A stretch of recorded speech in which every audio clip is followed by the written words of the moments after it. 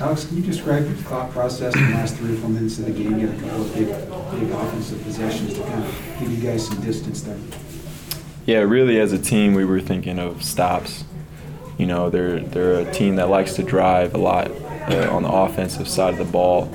A lot of drivers, but we started, fouling them in the mid-range area or at the rim or on the three-point line, and then that was our main thing in the huddle in that last 4 minutes of the game coming out of the media timeout. We just needed to buckle down and get stops, and we made a couple great plays as a team. We protected the ball really well, and that's what we do, and that's what our coaches preach to us every day.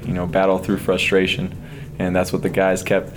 Every time we came in the huddle on the court or in the media timeout, we just kept telling each other, hey, we got to battle through this. They're calling fouls that we don't normally see tonight, so how are we going to respond to it?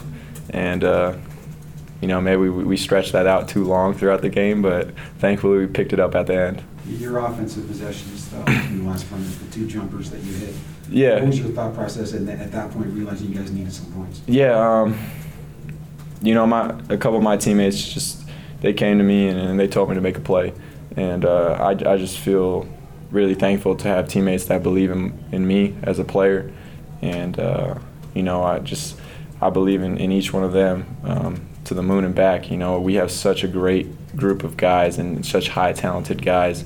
We're continuing to try and build our chemistry, and we're not perfect. As we saw tonight, we made a lot of mistakes on the defensive end of the ball, but just trying to keep building that trust, and thankfully with those 2 plays, the guys, my mindset was just like these guys have my back and they trust me to make a play, and I realized I had a mismatch, and I just attacked it.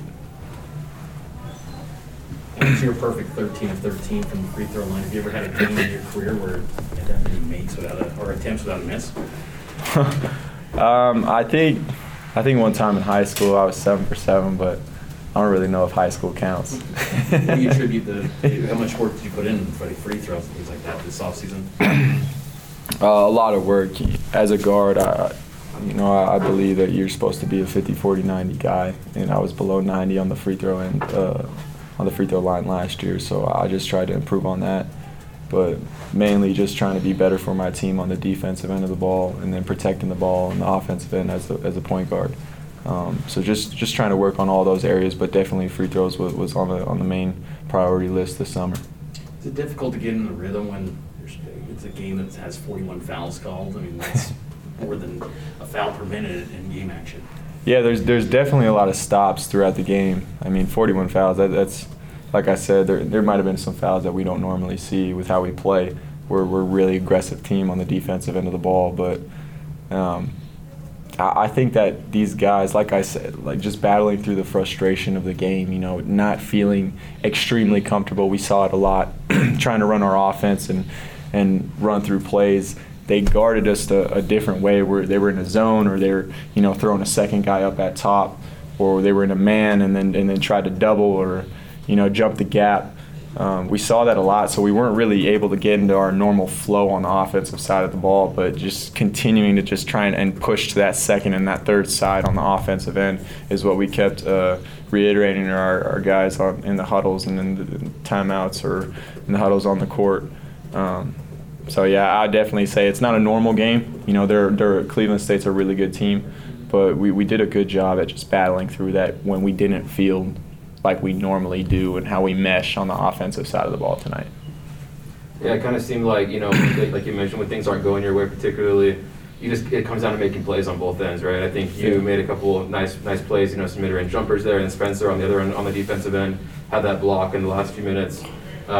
What's that like, when the game plan kind of goes out the window and you just have to make plays? What's that like on both ends of the ball, sides of the ball for you guys? I mean, it's great when you got guys like Spencer. Like I think back to our semifinal game in the tournament last year when he got us that steal against Pepperdine. He's just, we got guys that are built for these big moments, and for him to step up and help Trevin, who was on the ball, and get that block and then come up with the rebound and then go bang his free throws. It's fun to play with guys that are built for those moments. They don't shy away from it. They go make a play. And that's what Spencer did. That's what a lot of our guys did tonight, and that's why we came out with the W. But we definitely have a lot to work on, and we got a lot of film to watch on the defensive end of the ball as well as the offensive end, just because we just didn't feel ourselves the entire game.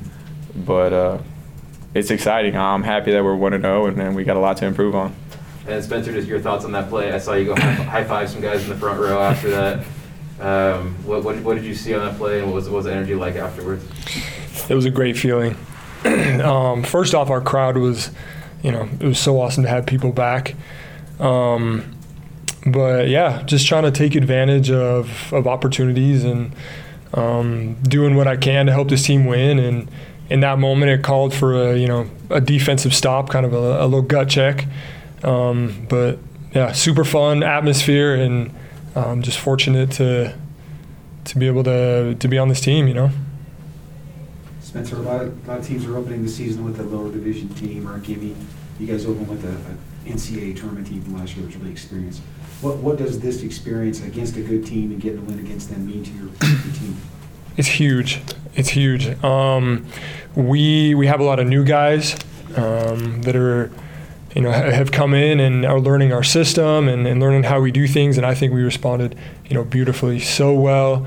How we played together. We fought through frustration, and we just hung in there and stayed with each other. And that's what I was, super happy about.